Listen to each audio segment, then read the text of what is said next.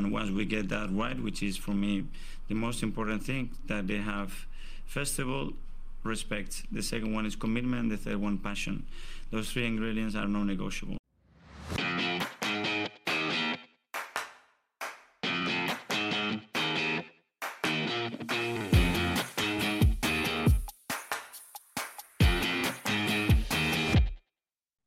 Hello and welcome into the Non-Negotiables podcast. I'm Gavin and I'm here tonight with Justin. How you doing, Jazz? Doing all right, Gav. How are you? Good, mate. Good. Pascal can't be here tonight, unfortunately. He's flown over to England to confront Howard Webb and PGMOL and try and sort this mess out. And quite frankly, I think he needs to do it because someone needs to sort this out. Yep. So it was a mess of a weekend. Let's be fair. It was a mess all over the place. It wasn't just us. The hilarious Spurs-Chelsea game last night, which we'll probably talk a little bit about in the second half because it was the funniest thing that I've ever seen. That occurred. But it was just a shambles, our game, really. And it's a shame that it ended like that. So before we get onto the VAR, let's just talk about a couple of other little things. So first of all, I think when we started, we felt that you weren't here last week, obviously, but when I was speaking to Elliot when he was guest hosting, we both felt that Tomiyasu would probably start at left back. We both thought it was the wrong decision, but it was going to be the one that Mikel made, and so it went. The injury to Ødegaard caught everybody by surprise, and it would obviously have been a different team if Ødegaard was there, and I wonder where Havertz would have fit into that. I wonder if Jorginho would have started, because to me, this seemed like a team that he picked for a fight rather than a football match. Yeah, I've been one that's been really impressed with Jorginho, especially with how I felt about the initial signing. But he's one of those players that I'm glad we have, and I think there's experience and level-headedness there. But he's just, I don't like him starting. I think we've had similar conversations about El Neni with regards to this too. It's like they're fine players, but if they start getting too many minutes, the cracks really start to show. I don't know. I've got the lineup in front of me here. I expected Tomiyasu to start at left back as well. And I think that was the only option, right? There was no other actual decisions to be made. He had no real choice but to start Havertz because Ødegaard was out. That obviously led to no choice but to start Jorginho because Rice is needed for that left day. Yep. It meant Nketiah had to play up front because obviously Jesus is out and Havertz is having to play in midfield. So I don't think there was a ton of options because we've just got a lot of injuries at the minute. Yeah, even Smith Rowe, really unfortunately, this could have been his time to, maybe kind of nail down a spot, but just horrible timing for him again. And then, I don't really like the Trossard in the 8 position. I guess I could have seen Vieira, but it does make sense that he went with, Jorginho and Rice together. And to be fair, we kind of dominated the game for most of the part. I mean, we controlled it very, very well. We had all of the ball. Newcastle just defended deep. We know what Newcastle are. They play like they're a newly promoted side. They bank on the edge of their own box and they try and hit you with long balls over the top. And they try and turn everything into a fight. We just didn't create very much. It's a bit worrying, this chance creation thing now, right? Because we've spoke about it before, and I believe in terms of chances created, we are 12th in the Premier League for chances created. And I think with this defensive stability, which absolutely is there, 100%, we're a lot more stable defensively than we were last year, and we're harder to beat. But it has come at a cost, and I'm just wondering if the pendulum has swung too far the other way. It is a little concerning. I feel like we did okay with shots in this game, but very few on target. Very few that were like actually threatening. There was nothing from either side here, though. Juz was there. I mean, it was a lot of long distance shooting. It was a lot of stuff going wide. I mean, I think we had 11 corners to 0. And I think failing to produce anything from the corners was a little bit disappointing too, because that's an area where we've been very good over the last couple of years. And to be honest, the the taking of the corners was abysmal. I mean, when Trossard come on, and Trossard I thought had a pretty poor game when he came on, but his corners were terrible. Yep. Yeah, I don't, I feel like we've not been that strong. Well, we were a little better last year, right? I remember We've Gabrielle getting a few. we've scored a few. I mean, Yeah. even Tommy Asu's goal against Sheffield United, I think that was from a corner, right? I mean, I know it bounced around. Declan Rice's winner against Manchester United, that was from a corner. I think we've generally been pretty good, but Newcastle are a big side and they're well organised. But I just felt like it was a bit disappointing with the amount of corners we had, the sheer volume of corners. I thought we would have created something. Yeah, definitely. I mean, you'd think so, but I did want to ask, what did you think of? I thought Martinelli was really strong on the night. Maybe some corners aside, but he seemed to be our best outlet. Yeah, I think he was definitely our best attacking outlet. I thought Saliba and Rice were the two best players on the pitch by an absolute mile. But Martinelli was our brightest spark going forward. I think, Havertz had his usual game where he was fine. Never looked like really adding anything, and we'll come on to the tackle in a little bit, but he just didn't really do much. I thought the game was a little bit quick for Jorginho, and a little bit fiery. Saka hasn't been playing well for a while. I think there's obviously an issue there. I've heard that he's carrying a groin injury. I don't know how true that is. And Nketiah was non-existent again. Yeah. So we had some issues up front. I thought at the back we were generally all right. I don't think Ben White had his best game, and I thought Gabriel, following on from a really poor showing at West Ham, I thought he had a pretty bad game as well. It's unusual for Gabriel to have two bad games back to back.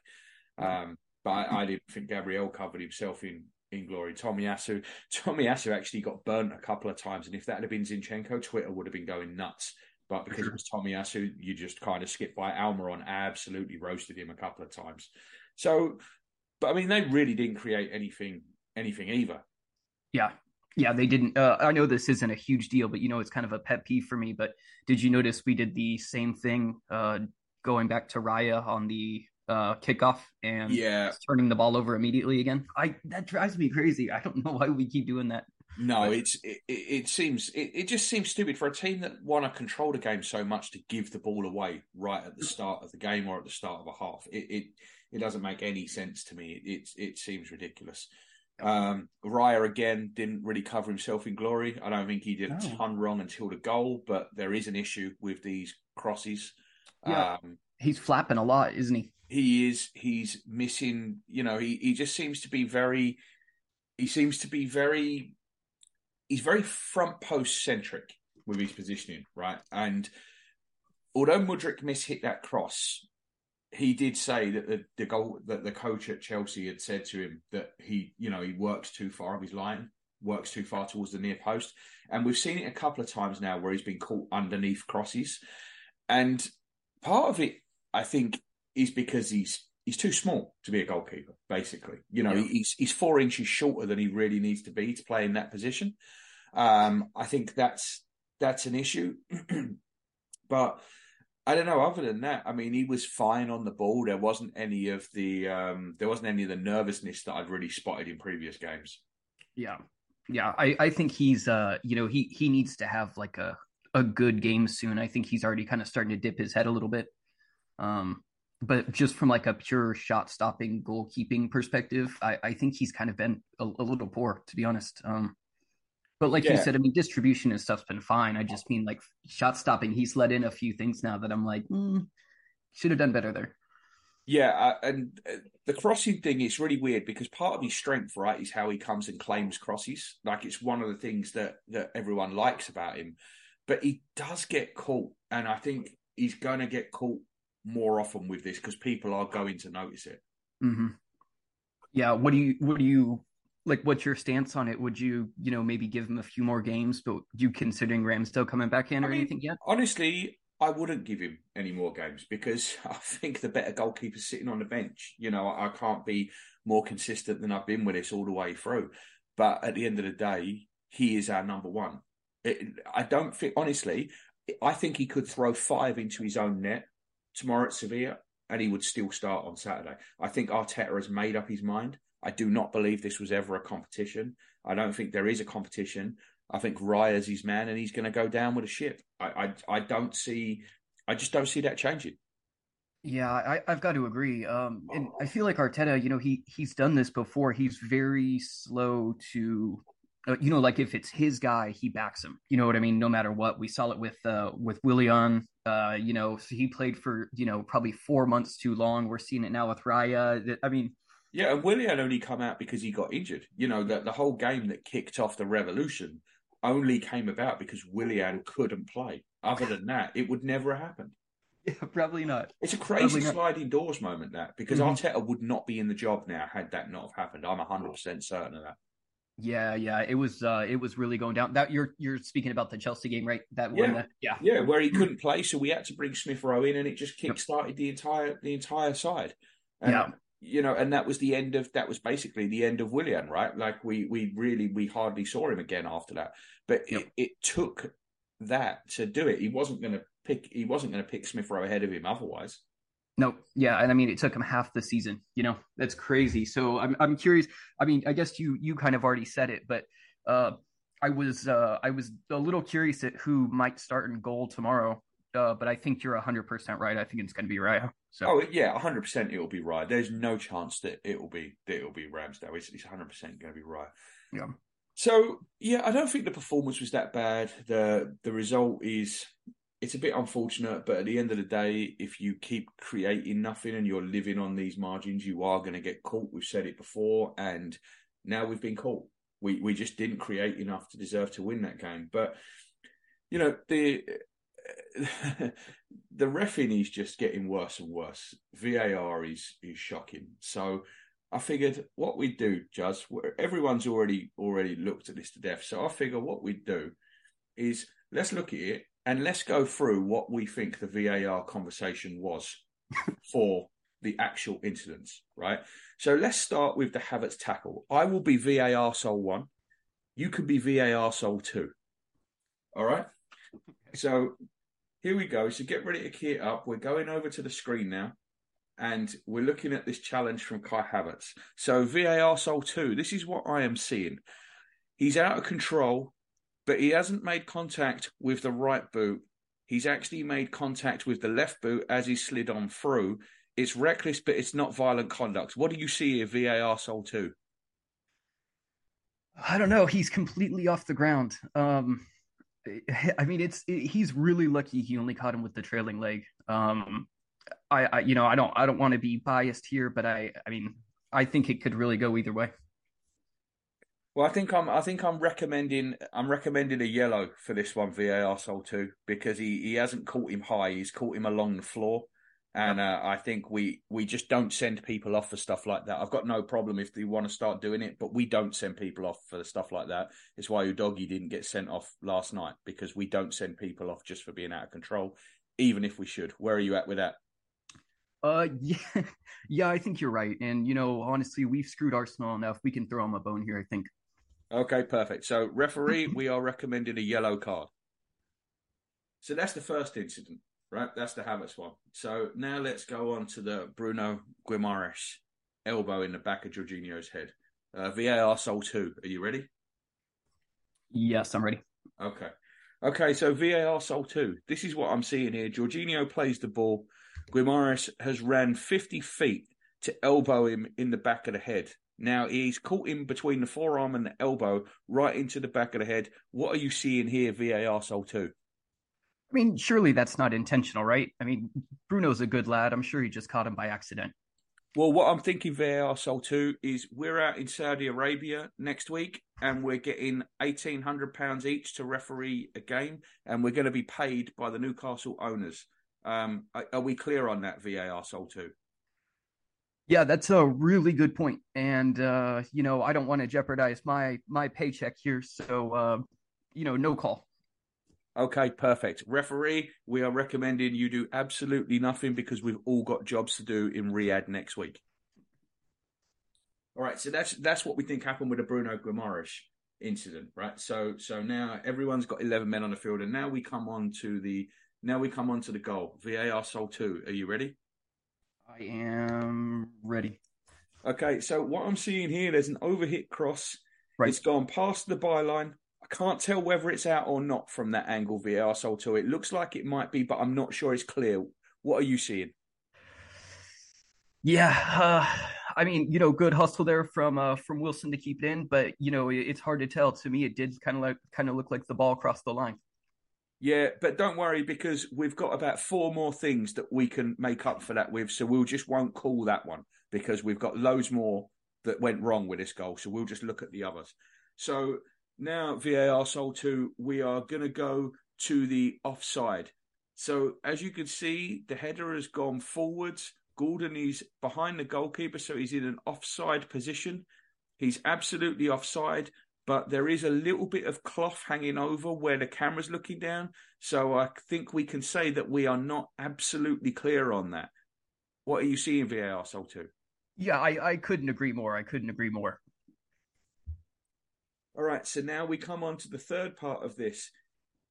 Is there a handball? So Joe Linton goes in, he heads it, it comes down, it clearly strikes his arm and goes backwards, but his arm looks almost like it's part of his shirt. So I think we can push that aside and we've still got one more check to go. So what are you thinking here, VAR Soul 2?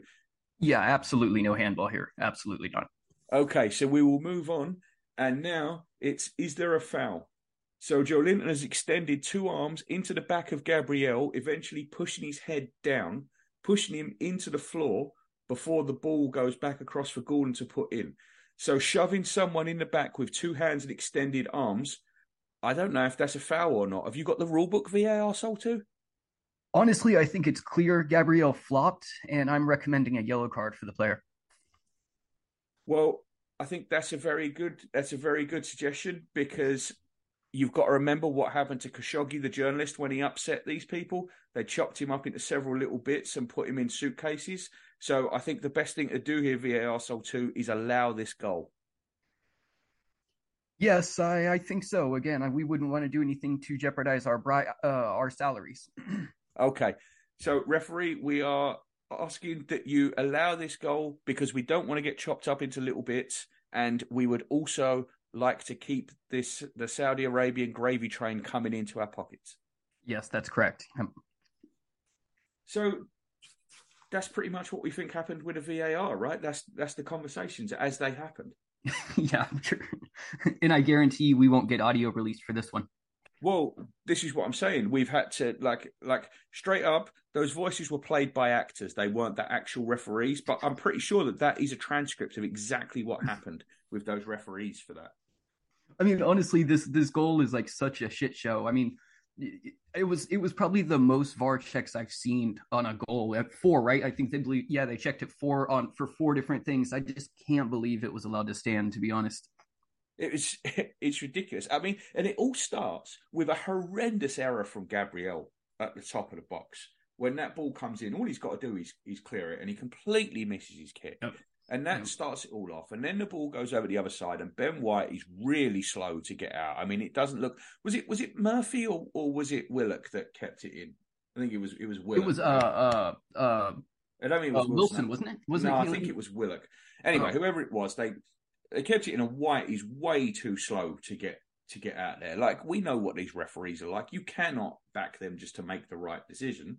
Yeah. So he should have been out there quicker. He's not. It comes in, and Gabriel's not helped that he stoops, and I don't quite know why he stoops, but it's still 2 hands extended into his back.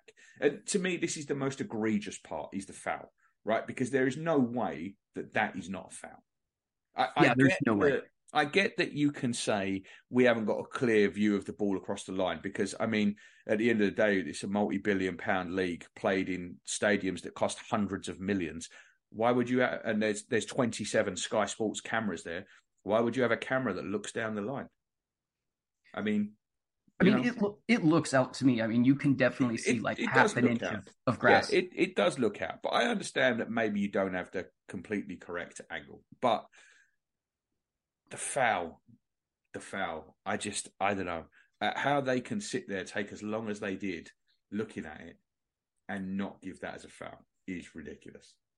Yeah, I agree. The possible offside doesn't bother me that much. I mean, it No, was I kind think that's another one that's really, really tight. I mean, I think he of, yeah. probably was offside, but I think it was really, really tight. And at the end of the day, I'm not going to bitch about these calls that are tight. I mean, there are so many of these calls that are almost dead level. Do you know what I mean? Like, I think what VAR has done has really brought into the spotlight how close a lot of these calls are, right? Mhm. Like, Yeah. like a lot of them are so level. Sterling's goal that got disallowed last night. Sorry, Son's goal. I don't know how you can possibly rule that goal out. Like, I don't get it, because maybe he was offside, maybe he wasn't. There is no way to tell for sure. And this is where I think with VAR, I don't care if you semi-automate that. I don't care what you do. That is too close to be able to call if it's offside or not. I don't know why we can't just go back to the benefit of that being given to the attacker. It seemed the most sensible way to do it. I But agree. I just think there's so many of these calls that could go either way that it absolutely makes VAR pointless. Yeah. Absolutely pointless. Like, there is no way that VAR can get all these calls right, because I think in some situations there is no right call. So Yeah. what are we doing, wasting all this time, causing all this controversy, when we can't even get them right after 5 minutes worth of checks? Yeah, and I mean that's the crazy thing, right? I mean, I know this is basically the point you're making, but it's like, I mean, it'd be one thing if the on-field officials or whatever, missed a call. I get it. We're talking about how tight these margins are, but like VAR should be able, they should be getting it more than 75% of these calls right after looking, after VAR, and they're just not. I mean, where they're issuing apologies every week now. Yeah, and the apologies help nobody. It The actually just apologies makes help me more absolutely upset. nobody. And this is the thing, right? Arteta coming out afterwards. We say this all the time. Like, we have this discussion every week about VAR and about the referees. And I always prefer to have these conversations after we win, right? When we win and they make these ridiculous mistakes, it is a lot easier to come out and say, this is a problem, this is a problem. It's a lot harder to do that when you've lost, because the reaction is exactly the reaction that Mikel Arteta is getting. It doesn't help that Mikel Arteta is extremely disliked, right? I would say Mikel Arteta is probably the most disliked manager in the country. So, and we're obviously disliked as a club. So it's not going to, and it's really weird, because I think that Newcastle are possibly the most dislikable team in the world. Like, I think they're more dislikable than Man United. They're more dislikable than Man City. I think they might be the most dislikable club in the world.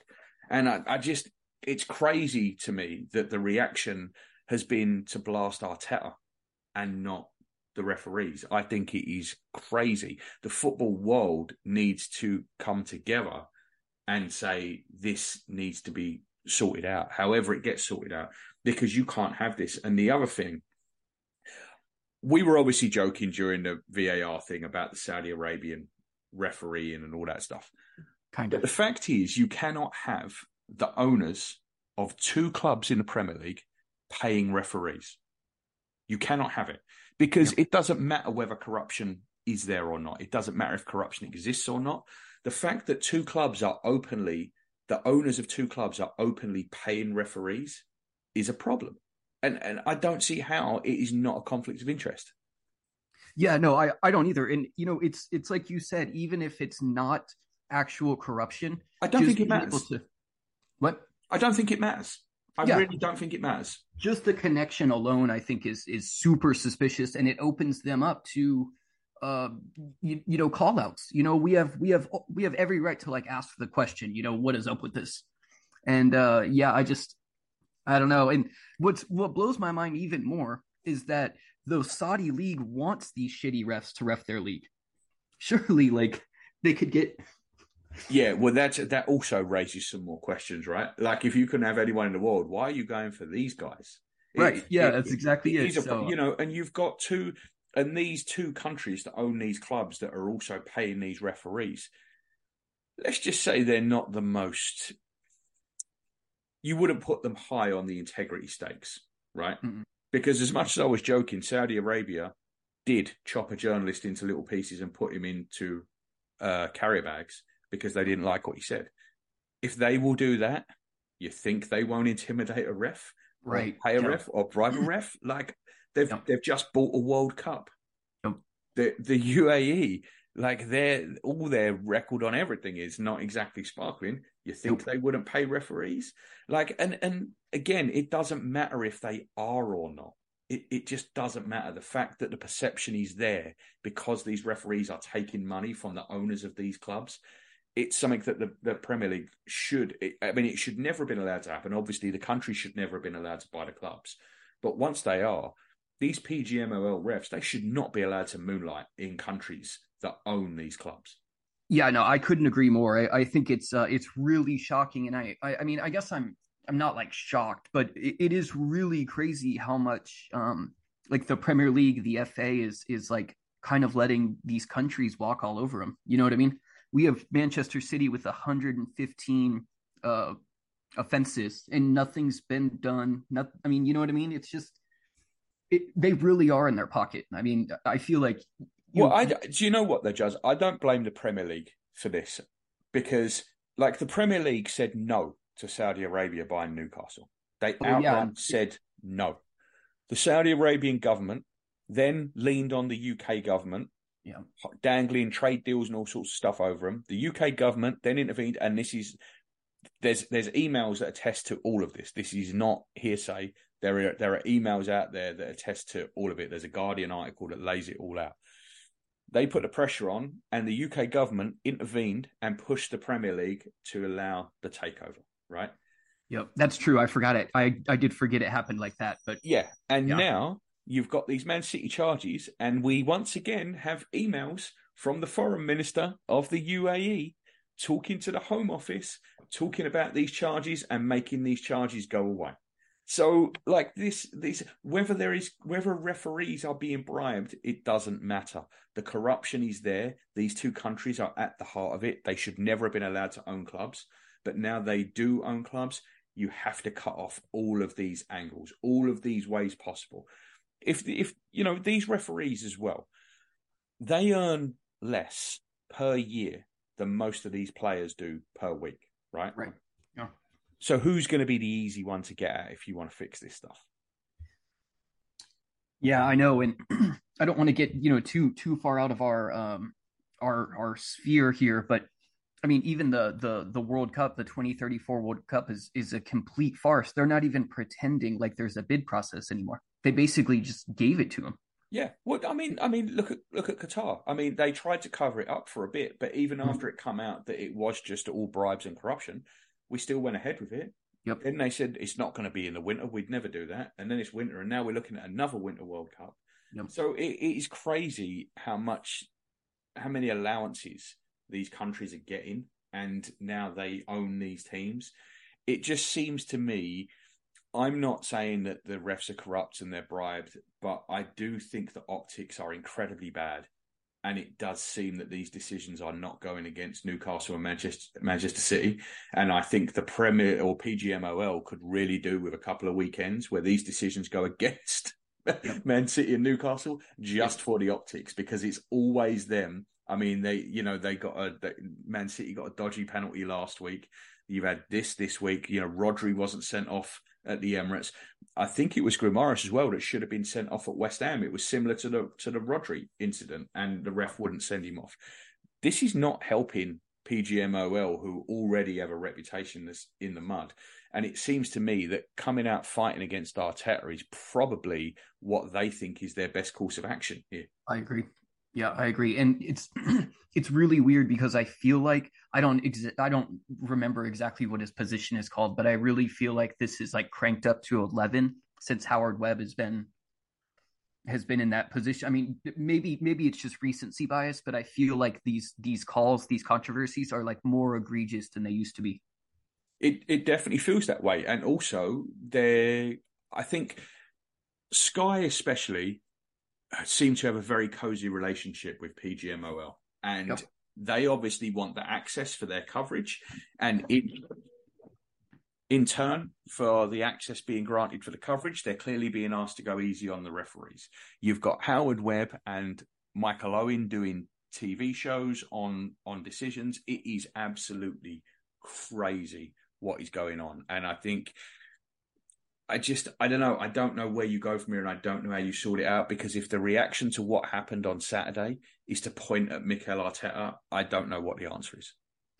I don't know if this has been substantiated either, but did you hear the rumors that they were like 2 pundits were called and asked to go easy on the referees as well? Yes, I did hear that. That just, and it's like, what you said. I mean, they're really cozy, and then you've got, pundits like Neville and stuff like that that'll take any excuse to have a shot at us, and it feeds a narrative that we're sour grapes. You know what I mean? But it's one of the big reasons that Arteta is hated like he is just because of the whole Richard Keys pointing out on the sideline and then other people picking up on it. He doesn't do anything different to any other manager. I wouldn't say he's as bad as Klopp. He certainly doesn't moan as much as Klopp. He rarely moans. This time when he come out and blasted the referee, or whatever you want to say, it was well deserved. And he wasn't asking for replays. He's not out here asking to replay the game. It's crazy, and it's fed in. And while we were the banter club, I feel like people kind of ignored it. But now we're good again. Yeah. People are just taking any chance they can get to just try and jump on us. Yeah, I agree. What do you think about what do you think is going to be the fallout for this for Arteta coming out and saying what he said? I mean, surely he'll be looking at a fine at least, I'm sure. I would imagine he's going to get a minimum 1-game ban from the touchline. I would think there'll be a fine. The club are going to get a fine as well. I have no doubt about it. And it's up to them where they want to push it at this point. But like Eddie Howe was ridiculous after the game. Oh, I don't know what he saw. I don't know what he was watching. But I'm not surprised at that about Eddie Howe, because Eddie Howe's a puppet. Eddie Howe's a scumbag. I cannot stand Eddie Howe. I detest Eddie Howe. I think he's a disgrace of a human being. An absolute disgrace for a human being. I cannot stand Eddie Howe. He plays this nice guy, and then he turns around and knifes people in the back. Someone said, one of the Newcastle journalists said, Arteta needs to learn integrity from Eddie Howe. Integrity from Eddie Howe. Like that is the most oxymoronic statement that I've ever heard. It's utterly ludicrous. I think Eddie Howe is an absolute disgrace. Mm. Well, I got to be honest. I really liked what Mikel came out and said. I mean, I feel like he kind of said what we're all thinking, and I think he had to say it. I think it had to be said. And he did. He wasn't like, I mean, he was mad, but he wasn't like out of control, screaming or anything like that. It seemed very measured, and maybe it does something. I mean, I doubt it, but Well, what won't do anything? Just ignoring it and moving on. Like that's the point. If everyone wants it to carry on like this, then fine. Tell everyone to shut up and get on with it and respect the referee. If you want it to change and you want something actually done about the situation, this is what's going to happen. But it's going to take multiple clubs doing it at the same time. What we can't have is Arteta doing this and then everyone coming out and jumping on his back, and then Postecoglou taking the shots at him that he did yesterday, after, by the way, getting a yellow card for complaining to the ref during the game, and then coming out and said he was raised not to question the ref's decisions. Must have forgot about that when he was getting the yellow card. I mean, that press conference, that was pre-planned. I'm not saying he knew his team were going to go out there and play like thugs, but having done that in a game, by the way, where they actually got the rub of the green with the VAR decisions, it didn't. Mm-hmm. None of them went against him. They all either went for him or exactly how they should have done. So, to come out after and it was a clear jibe at Arteta what he did, and then everyone's jumping on it and praising him for it. It's like the man was booked an hour before for complaining about the refereeing decisions. It's nuts, and this is exactly why it's allowed to carry on, and these mistakes are allowed to continue happening, because everyone just wants to jump on the other clubs. Because let's be fair, people do not want 100% right decisions. They want decisions to go their way. Right. And that is the difference here. Yeah, I agree. And, it's kind of funny. I mean, of course, that the comments by Ange were ironic, but I think what Spurs are kind of kind of the darlings this year. I feel like a little bit. They're already they always are. I don't know what it is. They're always Yeah. media darlings. I don't know what it is. They were under, if you believe the media, under Pochettino, I think they won 9 titles and 3 Champions Leagues. Yeah, it's like that too. Yeah, it's crazy. Well, I tell you what, let's talk about that game a little bit in the second half, because it was very, very funny. I have to say, it was very, very funny, and I thought it was some of the worst management that I've ever seen from Postecoglou, and I love it, and I am absolutely here for it. I didn't see the game, but I've seen a lot about it. I know what he continued to play like a crazy high line after being down to 9. Oh, it got worse. It got worse. Like it was almost like he was intentionally trying to turn the game into a farce. But let's get onto that in the second half. So, okay. I don't know what more we can really say about the VAR and the stuff from the Newcastle game. So we'll leave it there, and we'll come back in the second half, and we'll talk a little bit more broadly, and we'll get into maybe the Sevilla game and talk about some more injuries that we've picked up. So, okay. Juz, I will see you back here in a minute. All right.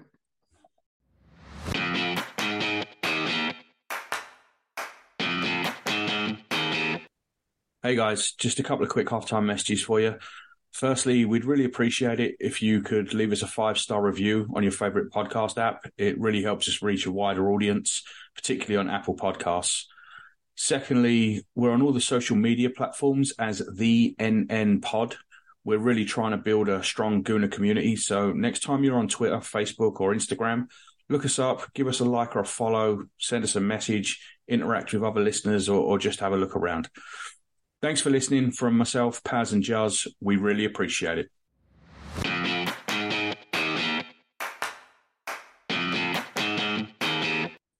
Welcome back into the Non-Negotiables podcast. This is part 2. Juz, we were chatting a little bit about the Chelsea-Tottenham game or Tottenham-Chelsea game, I should say, at the end of the first half. And I just wanted there was just a few things that made me absolutely crack up in it. First of all, I mean, to say that Postecoglou was very gracious is crazy when you consider that there is no doubt Romero should have been sent off way before he was. Absolutely no question about it. The Udogie one in the first half, I mean, it's bad. I don't know. Like I said, when we were doing the VAR Soul recordings, we just don't send people off for that. Right. And I've got no problem if you want to start sending people off for that, but we don't send people off for that. If they don't make contact, we do not send them off. And it is crazy to me that they're looking at this and he's coming out of it with any credit whatsoever. Right. You know, it's funny. You said something in the first half that I think this is going to become more and more obvious as the season runs on. But for as like hated as Arteta is, everybody just seems to like love Ange. And I think he's going to get a lot of like benefit of the doubt in these kinds of... This won't last, right? I'm telling you now, this won't last. But I'll tell you what it is. He's a novelty. He's an Australian with an Aussie accent who says mate a lot in the press conferences, right? Yeah. And that is what it is. It's nothing else. It's that. They've been incredibly lucky so far. They've played all of the bottom teams, and they're not as good as their results have been. And I think now you're gonna, once their fixtures start to turn, I think they've got a few more easy games coming up in a row actually. But I think once their fixtures start to turn, they're gonna drop down. They're gonna start dropping points, and the flavour of the month thing will wear off because that novelty will wear off. But it's funny because when you compare it to the grief that Bob Bradley got for an American accent, and then you look how loved Ange is for having an Aussie accent, it is bizarre. Yeah, I'm really surprised. I mean, I got to be honest. Up until yesterday, I've even kind of liked him. I thought he's been a nice personality when you hear him talk, and I like his I'm gonna play my way no matter who the opponent is, which obviously hurt him over the weekend, or Monday or Tuesday. No, Monday. Yeah. Sorry. But I mean, I do find it just a little amusing. I think you are right though. I think if they get a few bad results, I think it's He'll stop. I mean, he's a very charismatic guy. I think you have to say that he talks well in the press conferences. He's very charismatic, and he's very welcoming. I think Arteta can seem sad. Like Arteta is also very good in press conferences, but Arteta can be cold. He can be standoffish, and he always feels like he's hiding something because he usually is. You know what I mean? Like that's just his way. I think Ange feels like your fat uncle that gives everyone a hug and free sausages when they come to his house, and that's kind of what it is. But that will wear off. But the way him getting credit for how Tottenham played after them two sending offs, I'm stunned because Chelsea could have had 12, but Chelsea are really, really bad, like super bad. The fact that they didn't get the best part of double figures amazes me. Yeah. I mean, it looked like a crazy game. I'm only like 31 minutes into the highlights. There's already been like 3 disallowed goals, and it's crazy. Yeah, it was nuts, and you can have no. I did see a couple of Tottenham fans trying to take umbrage with the sending off, and it's mad. He's nearly snapped the guy's leg in two, and this isn't like the Curtis Jones one where he kind of tackled halfway up the ball and then his foot rolled over the top. He's kicked straight through and he's gone for his leg. Like it was an intentional thing. And that's his international teammate, by the way, that he did that to. Yep. So it's an intentional thing. I don't see any grounds that it's not a penalty and not a sending off. And like kind of what we were talking about earlier too, Xhaka really didn't get that many red cards, and he had the reputation that he did. You have Romero picking up several a season, and I still feel like, he's not trash talked as much as Xhaka was either, like by pundits and whatnot. No, not even close. And Romero's not even good. He's just a thug. Like that's all it is. He's just a thug. And it's I don't know. I don't get it. But like you said before, they are the media darlings. But if Nico Jackson scores 3 against you, I don't care if you've got 4 men on the pitch. If Nico Jackson scores 3 against you, you are not a very good team. Yeah. I couldn't agree more. I mean, it's hilarious watching him. He's had, like I said, I'm only like 36 minutes in, but like the amount of times he's just I don't know, or just hit somebody, or I don't know that I've ever seen a player score a hat-trick in a game before and come out of it looking like a joke. Like, I think this has got to be the first time a player has ever scored a hat-trick and had a worse reputation coming out than when he went in. Yeah, it's pretty bad. Yeah. But if he could finish, he probably would have had 6 this game. Oh, easily. Yep. The line that they were keeping, it wasn't even that they were keeping a high line. They were literally just all standing on the centre circle and letting Chelsea play through them. I've never seen anything like it. You can keep a high line, but you can't keep a high line and then put no pressure on the person on the ball because he can just pick out whoever he wants. It's crazy. Mudryk is terrible. We've obviously dodged a massive bullet there because he's awful. He came on and stunk the place out as usual.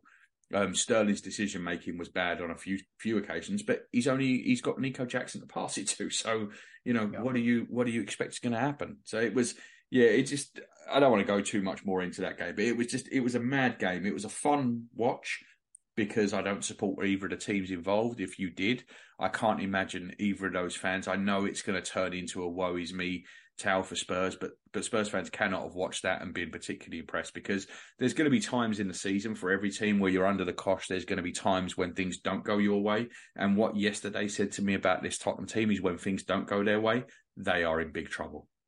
Yeah, I couldn't agree more. Who was the second red? I know it was Romero. Do you know? Udogie got 2 yellows. That's right. And it was, it was blatant. There was no arguments about it. So it's one of them things. They're all praising Postecoglou for not complaining in the press conference, but there was really, what's he going to complain about? Yeah. Oh God, you got the decisions right. Like you can't complain about that. It's not like they were hard done by. It is what it is. So anyway, we'll move on from that and let's look at the Sevilla game a little bit, just so. Home to Sevilla, I think it's massive now to get a win here after the West Ham game and after this Newcastle game. I think we have to win. It's obviously a big game in its own right because if we win this, we take huge control of this Champions League group. I mean, we're almost through at that point if we win this game. Another injury, we're hearing that Eddie isn't training today, so it looks like Eddie might miss as well. at this point, I don't see any option that he's going to have other than to play Trossard through the middle. I think with the injuries we've got in midfield, if considering if we think Ødegaard isn't back, and it doesn't seem like he's going to be. Yeah, I can only really see two options, and I'm with you. I'm leaning more towards Trossard, or maybe bringing Vieira in and moving Havertz up top. But I think it'll probably be Trossard. The only thing is, he started the season, I think, pretty good, but I feel like his last few appearances have been a little rough. So I'm a little nervous about it. Oh, I think he's massively out of form. I think he had an excellent pre-season, but in season, I mean, he's had to be taken off at half time because he's been so bad. I don't know. I don't think he's not in good form at all. Now we know he's a good player, so he can refine that for sure. And we're a much better team than Sevilla, and it's at home, so I expect that we should win. So maybe this is a game to get himself back on track. But if Eddie misses, I agree with you. I think it's going to end up being Trossard up top. I would actually play Havertz and bring Vieira in. Is what I would do. But I don't think that's what Arteta's going to do. I think he's going to just put Trossard straight in there. You think Jorginho stays in too? Probably. Yeah, I don't see he's got much option. What else is he going to do? If Ødegaard isn't fit, and it looks like he's not, then I don't see what he's going to do. But Jorginho playing 3 games in a week is not ideal. Nope, it's definitely not. And like I was saying in the first half too, I love him to come in late and close out the game. I think he's really good at See, that's how I feel about Trossard, and that's how I feel about Tomiyasu. Personally, I don't think those 3 are starters. I think they are. I think you can pick and choose what games you put them into when you want to pull someone out. But I do not think they are starters for this team. I think they are incredibly valuable and important substitutes and finishers. Yeah. Yeah, I mean, they all seem to do better coming in as opposed to from the start. We could see maybe El Neni, right? He's fit. I wonder if I'd almost rather see him than George. I don't think he'll start El Neni. I really don't. No, I don't. I think no. I mean, this is a must-win game. I think he's going to go with what he considers to be his full-strength team, and I don't think. I mean, how many injuries would we have to really have for El Neni to be considered that? I don't think we're close to. I don't think we're close to being there yet. The Thomas Partey news. I don't know if you've seen this, but the Mirror reporting now that it's looking like January, and you know what that means. He'll be back in January. He'll go to the African Cup of Nations. He'll come back and get injured again. And that'll be basically the whole season wasted. I don't know at this point what we do, because I don't think we can sell him in the summer. I think we're going to have no choice but to keep him next season as well. Fortunately, we've got Rice now, so perhaps we're not quite as reliant on him. But that wage is still going to be going out every week. We can't really replace him until he's gone, right? Yeah, I don't think. I mean, obviously, it's going to be on the shopping list over probably the next couple seasons. A center mid. But I doubt if we have to keep him, we don't have any offers. We're not going to make a big purchase there, I don't think. And we seem pretty hesitant to step into the loan market. Maybe we'll bring Ceballos back, huh? Yeah, or Dennis Suarez. But yeah, I assume we'll probably prioritize a striker. Wouldn't you say this? I think that it might depend a lot on Jury and Timber, and if they feel like he can play. Because I also feel like we need another defender. I think we're a defender short. We've spoken about this at length before, but I do not believe that Timber was brought in to be a left back. I think he was about the 4th man up at left back, and he just happened to be the best at covering while Zinchenko was out. So I don't think he was brought in to play there. I think had he been fit, I think he would be the starting right back by now. I expect if he does come back that we'll start to see him worked in there, and I think that's absolutely fine. I think if Timber does come back January, February time, I think we're all right. We probably don't need a defender. But if he's not, if we are looking at the end of the season, I think we might have to get another defender. Yeah, you might be right. I mean, it's such a shame too, having somebody that could play right back, left back, and center back. And remember, Tomiyasu's going to be missing for a few weeks as well at this Asian Games. Oh, you're right. I did forget about that, actually. So yeah, that leaves us really light in defense. Yeah, that's what I'm thinking. Because I mean, even best case scenario, I don't see Timber being ready to play in January, right? No, I don't think so. No, I was thinking maybe by April. we might see him. That's what I was thinking as well. I was basically thinking this season is a write-off. I know they're saying that he's coming back quicker than they think, but there's a big difference between spending 6 months out and coming back and working your way back, and spending 6 months out and coming in and being thrown into a Premier League game. Yeah, exactly. So I don't know. I mean, I don't think we would have put him in the squad, like added him, registered him in the squad if they didn't think he was going to be back a little earlier. But yeah. The only weird thing about that, though, Juz, is that we didn't have to do that because the registration period opens again on January 1st. So unless you're thinking he's going to play before New Year's Eve, we didn't need to register him like that. I personally just think that we weren't in a position like we were a couple of years ago where we didn't have enough players. We had too many players and we had to leave Mesut Ozil out of the squad completely because we didn't have the space.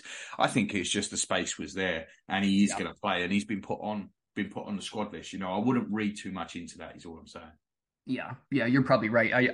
I saw that and it did make me a little more optimistic. But yeah, I can't see. I mean, he did it like right before season, right? So we're talking early August. It was the first home game, wasn't it? It was his debut. It was the Forest game. Yep, you're right. So it was the first game of the season. So yeah. So when did the season start this year? Was it August 7th, 8th, something like that? Right around there. So I mean, he's got months still. Yeah, you've got to think at the earliest. You've got to be thinking February at the very earliest. Yep. And then of course Jesus has now been called up to the Brazil squad. Did you see that? That is madness. So Jorginho, we've got Sevilla on tomorrow night, where obviously Jesus is not going to be involved. He's not in training or nothing. We've got Burnley at the weekend. There's a chance that he doesn't play against Burnley and then flies all the way to Brazil to play 2 games. Odegaard got called up too, I think, did he?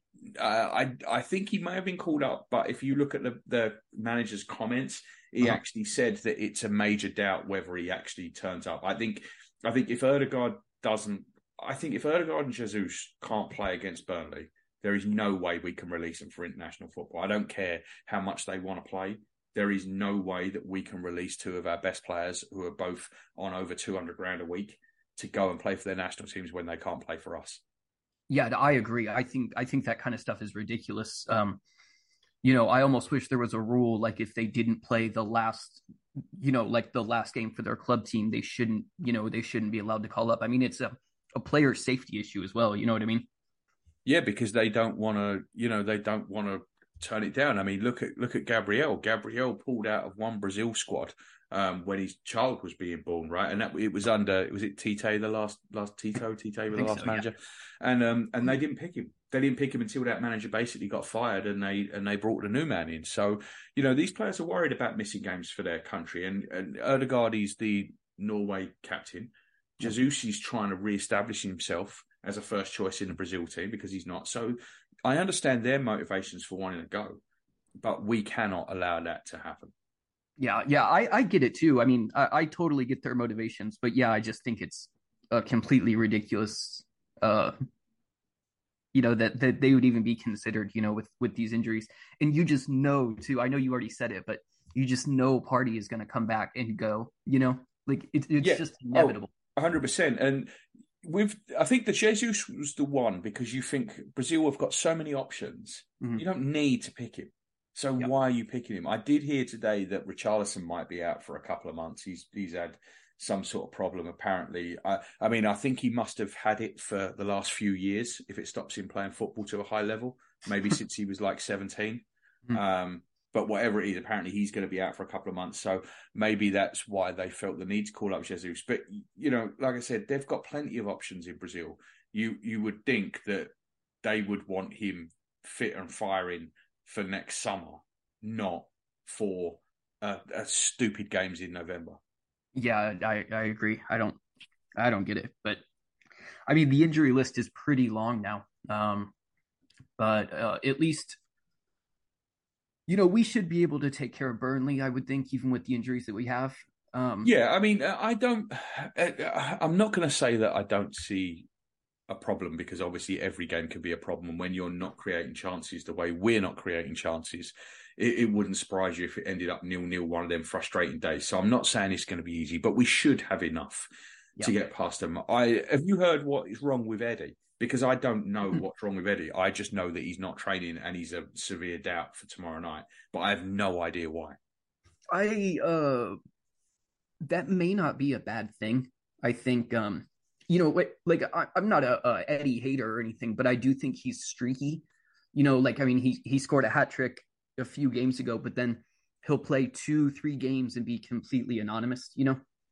I think it's kind of smart, especially if if Havertz gets a lengthy run out, or even Trossard. I think it could be a positive thing for us right now. Well, it certainly can't hurt because as toothless as we were at the weekend, I mean, I would expect that Arteta would want to make changes. I mean, as it happens, he might not have the option to make too many changes just because the options aren't there. But I would expect him to want to make some changes. I actually think that had, like, if Ødegaard was to make it, I do think he would play Havertz up front on Wednesday just to change it and just to give us something a bit different.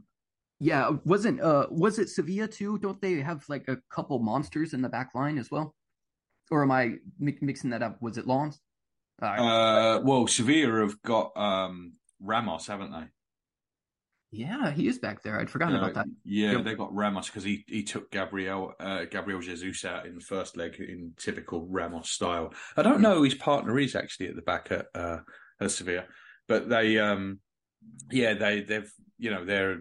they're another team that they kind of like the dark arts. Do you know what I mean? Yeah. Like they're good at the nasty little tricks and stuff. So that game, it could get a bit tricky if we don't get an early goal, but hopefully we can get an early goal and really settle it down.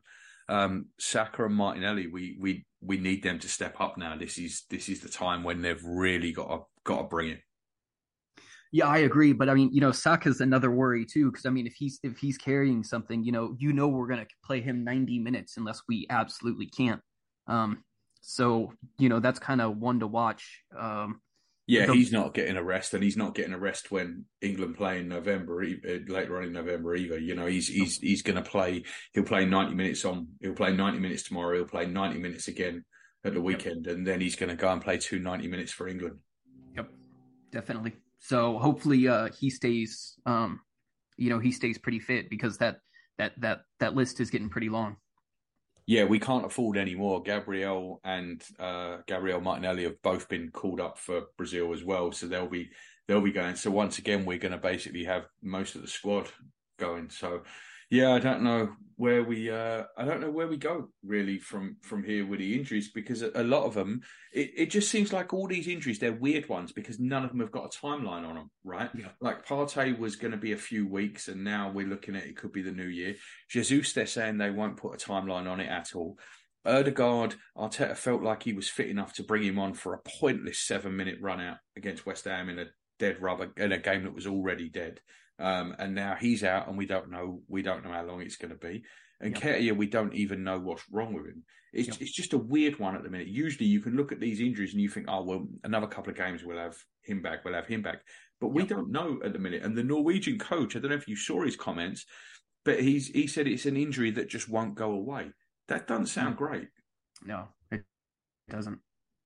No, I didn't see his comments, but yeah, that's not what you want to hear. About some. I mean, you can tell the difference. Watching these highlights again, he's so important to the way we create. And it's when his stand-in is Havertz, who again he's been fine. He's just not ever an impact player, I guess would be the way to say it. So the longer Ødegaard's out, we're gonna kind of be on some. I think we'll need some luck.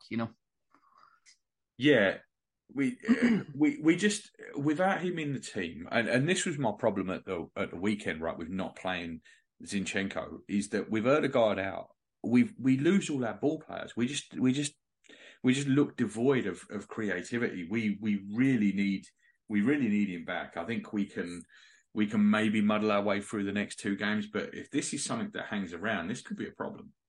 Yeah, I agree. We just, we can't afford it. We've already dropped quite a few points already too, And that's the thing, we've already seen a point where Man City are now at the top of the league, and that's not what we wanted to see. You don't want them, a side that traditionally put it together late, you don't want to give them a head start. Yeah.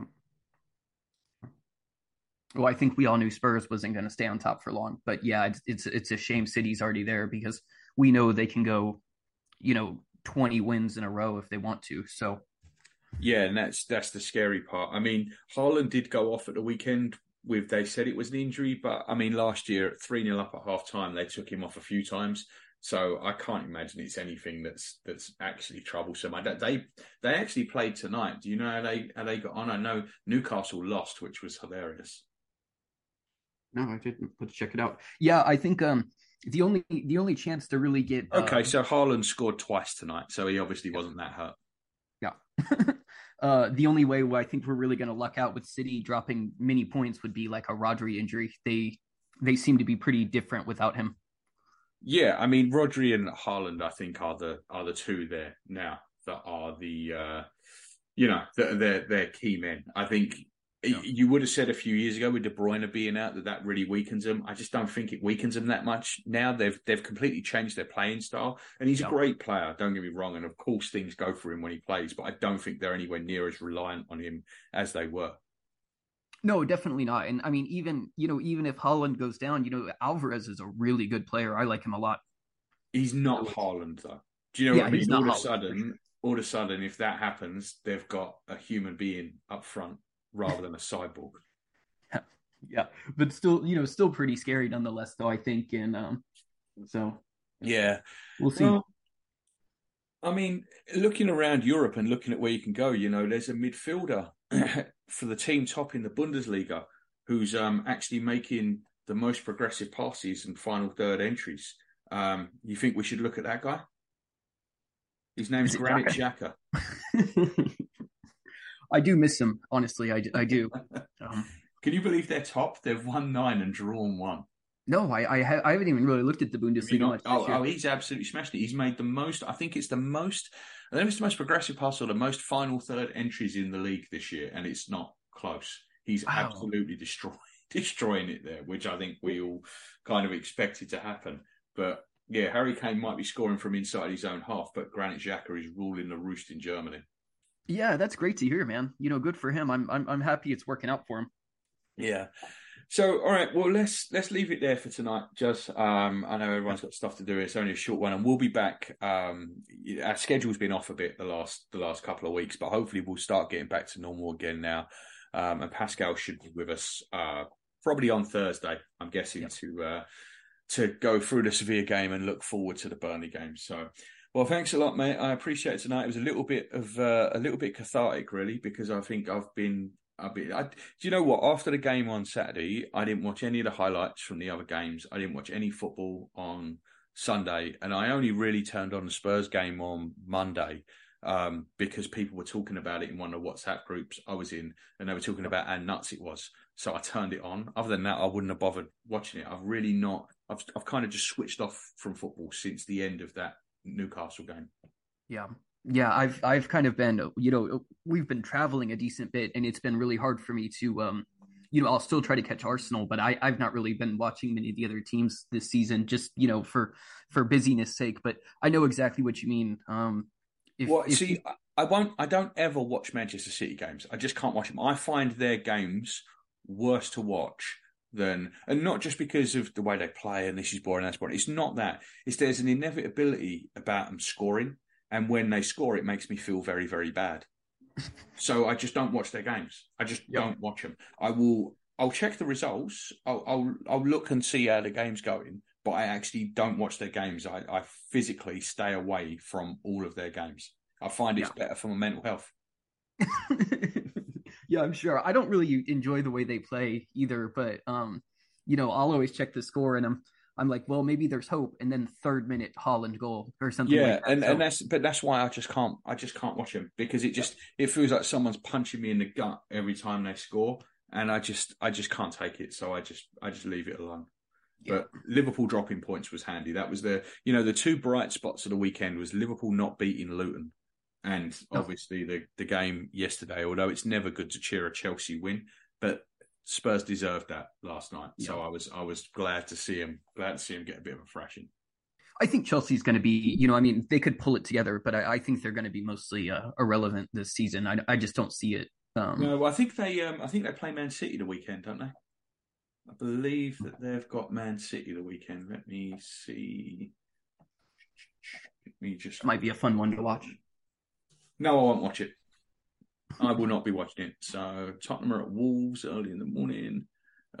Chelsea, Man City. Oh, it's at Chelsea as well. That's Sunday afternoon. So I won't be watching, but you feel free. I will check I'll check the results, and I might watch the highlights if they get beat, which they won't. So I just won't bother watching.